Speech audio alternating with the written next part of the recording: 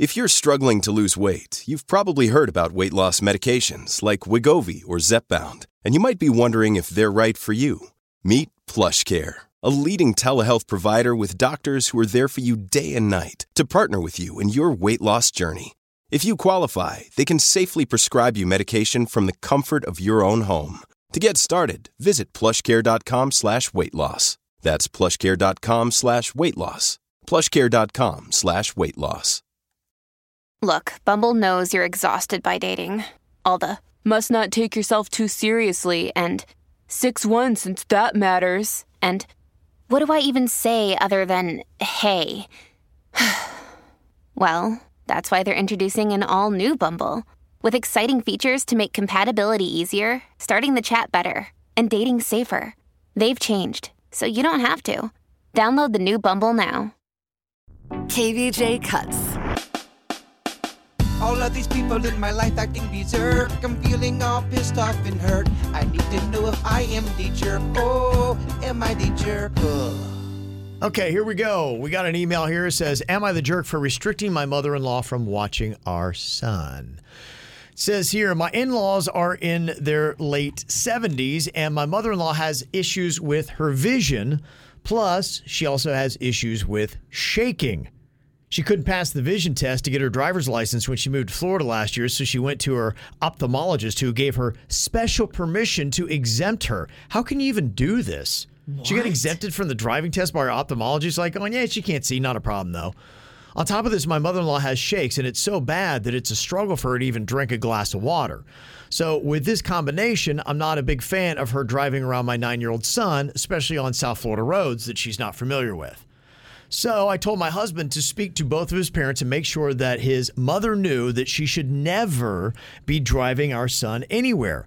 I know that she was clear about this because she mentioned it to me a few weeks ago. I told her that I just wanted to make sure that my son was safe. Well, last week she told me that my son had to put up with her driving, and she said that he told her he was not allowed to ride in the car with her. But her response to him was that he didn't have a choice. She told me that she drove very safely and she seemed very proud of herself. I kept my mouth shut until I could speak to my husband. He wasn't nearly as angry as I was, and I feel like she violated my trust and put my child in danger and also disrespected me as a parent. My husband said that he would speak to his mother and make sure that it never happened again, but I'm not so sure that that's good enough or that it's never going to happen again. Now, my question is, am I overreacting? Because I think there should be consequences, and I don't even want her watching our son because I don't trust that she's not going to drive him somewhere. I just don't trust her. And am I a jerk for putting my foot down like this? I don't think you are.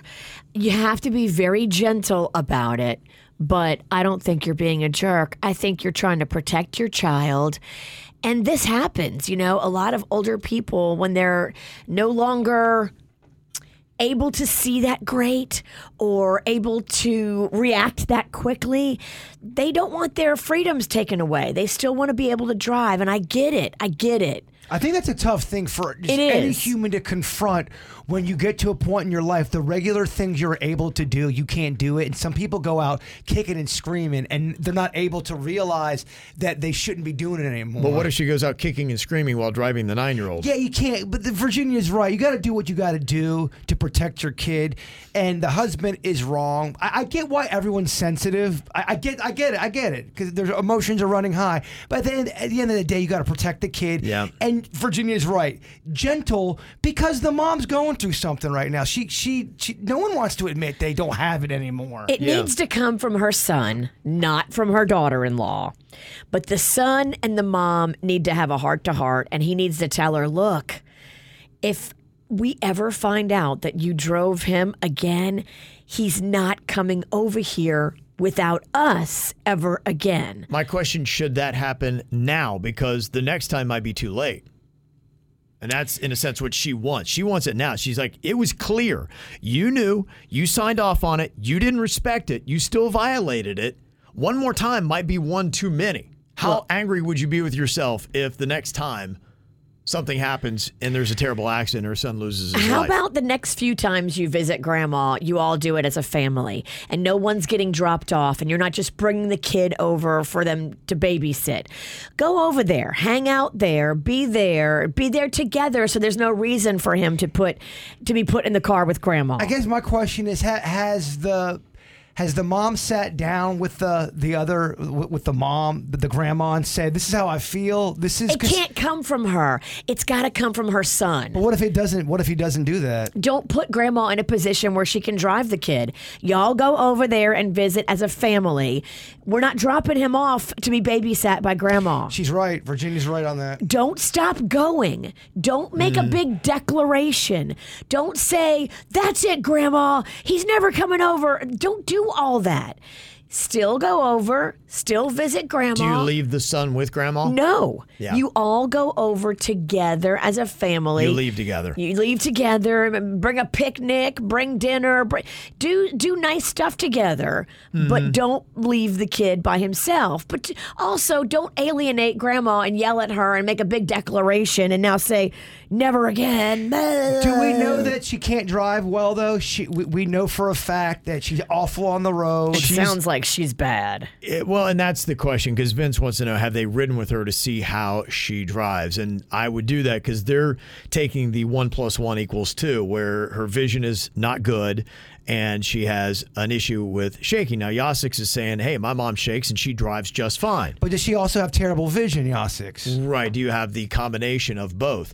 Now, somebody did also text in to clarify, saying that the ophthalmologist can't give special permission to let you get or to exempt you from the vision part of the driving test. Sometimes the settings are off at the DMV, and if you go to the eye doctor, then they will trust the eye doctor over the DMV when it comes to the vision test. So I wasn't aware of that. So that might be what happened. So apparently she did pass the vision test, according to that text. Well, I mean, if she passed the vision test, I don't know. I don't know either. I mean, this is one of those situations where someone could be it's their perspective. They think grandma's shaking and grandma can't shake, or see and she can't drive. What if we saw grandma drive and she's perfectly fine to drive? But then that means one of us got to ride with old girl.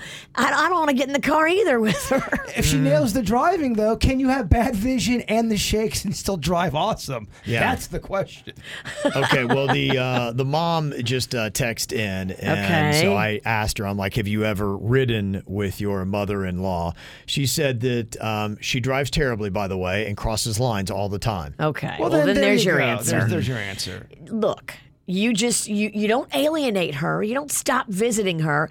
You don't stop planning things to do together. Invite her to your house.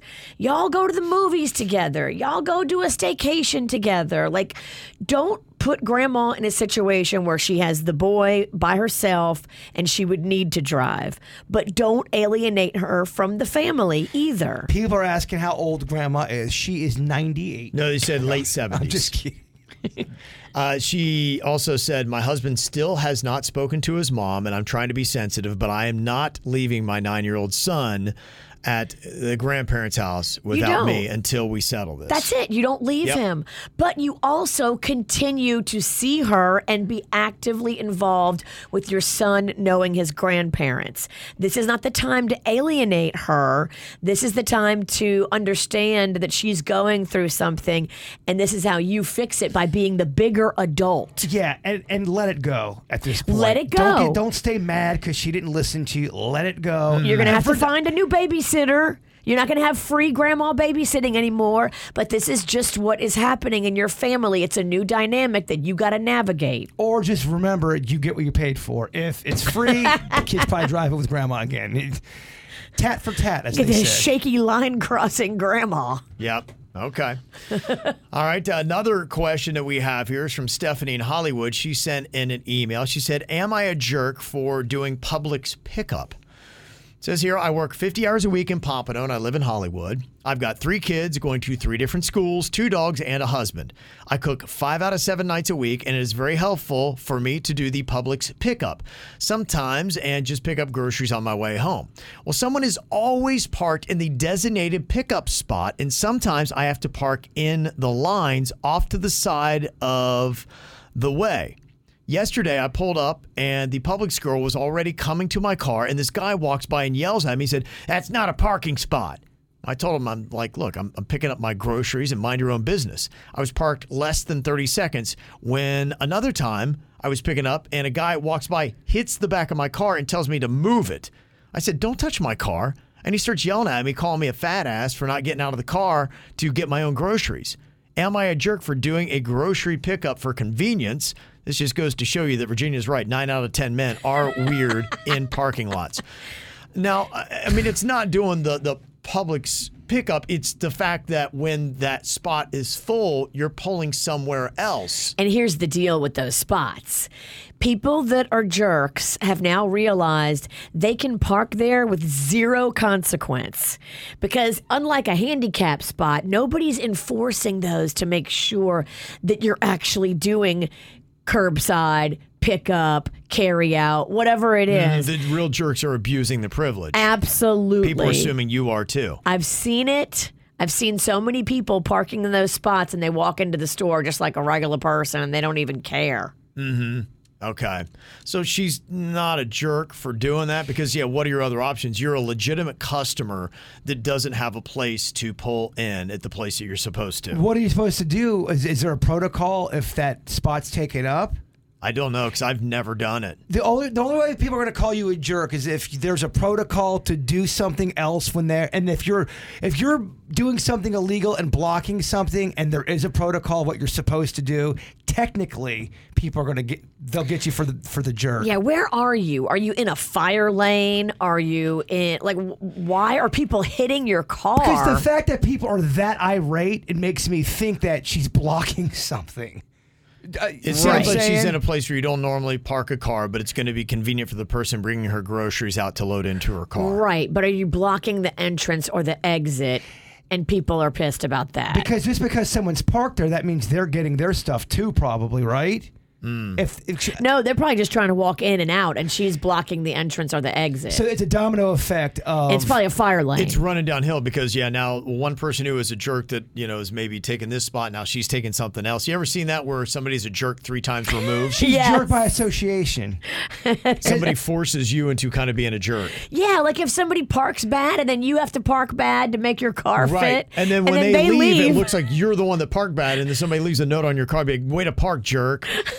Totally, that's happened to me. Sammy in the chat says you're kind of a jerk because you can't create your own parking spot in the middle of the road or anywhere else just because somebody's where you should be. That's kind of where I'm siding with too. Yeah, unfortunately, they are messing it up for everybody, but you're always going to look like the bad guy if you're park in the fire lane or blocking the entrance. I mean, people are hitting your car with their hand. That tells you something. Well, you are now becoming part of the problem. Even though someone is being a jerk before you're actually making it worse, it sounds like. Huh. Marissa said, that spot is for pickup only. Stop being lazy and park in the normal spot. And other people are saying, just park your car and go in and get your groceries. That would be the other thing. If somebody is parked illegally, you got to park the car and then... Well, Publix doesn't have enough curbside pickup spots designated. Walmart does. Walmart's got it down pat because they do it on the side of their building away from where the general parks. Yeah. Walmart breaks it up. At least the 2 that I've gone to for curbside, they have it in a totally different area so it doesn't interfere with the normal parking spots. And she also tacked on the fact that men are jerks, 9 out of 10 men, and it's a lot. Your case 9 out of 10 men are jerks in parking lots. I think we can all agree with that. You're quoting Virginia now. It's looking more like the jerk side on this. So I think the lesson with this is if somebody inconveniences you then don't have the right to inconvenience someone else. You're making it then you become a jerk. Well, you're making it worse for everybody. 2 wrongs make me feel better. Okay. She also has a point. There's a lot of people who believe that as well. Yeah. Okay. So, all right. People are saying that you're a jerk on that. It's a mess. And that Publix may need to reassess their pickup and delivery situation. Publix has to. They still have those sandwiches on their board that when you go to order those sandwiches at Publix, they're number 1. It's the number 1 sandwich on the Publix board in the sub area. And it's not even available. The falafel one, yeah. So Publix has a lot of things they need to correct today. There's some things they got to talk about. I would like to be on the board. Hopefully they're listening because Jay Bird has spoken. What's just an odd thing to have is your number one sandwich on the sandwich board, and then no one knows how to make it, or they have to go. Okay. Road trip to Lakeland, you think? I would love that. If I was going to Lakeland, you and me on a goofy mission to try to confront the Publix management to fix some things. That is such a power trip. I mean, like a powered vacation trip. Yeah. Okay, yeah. That's what we do. We handle the parking situation and we handle what's on the sub board. I'm going up that way this weekend to go to the LSU FSU game. That's how you get this bird in a suit and tie over here. We can make it happen. I would take that so seriously. I have so many great ideas for Publix. Write them down. Let's get it together. Let's make this thing happen.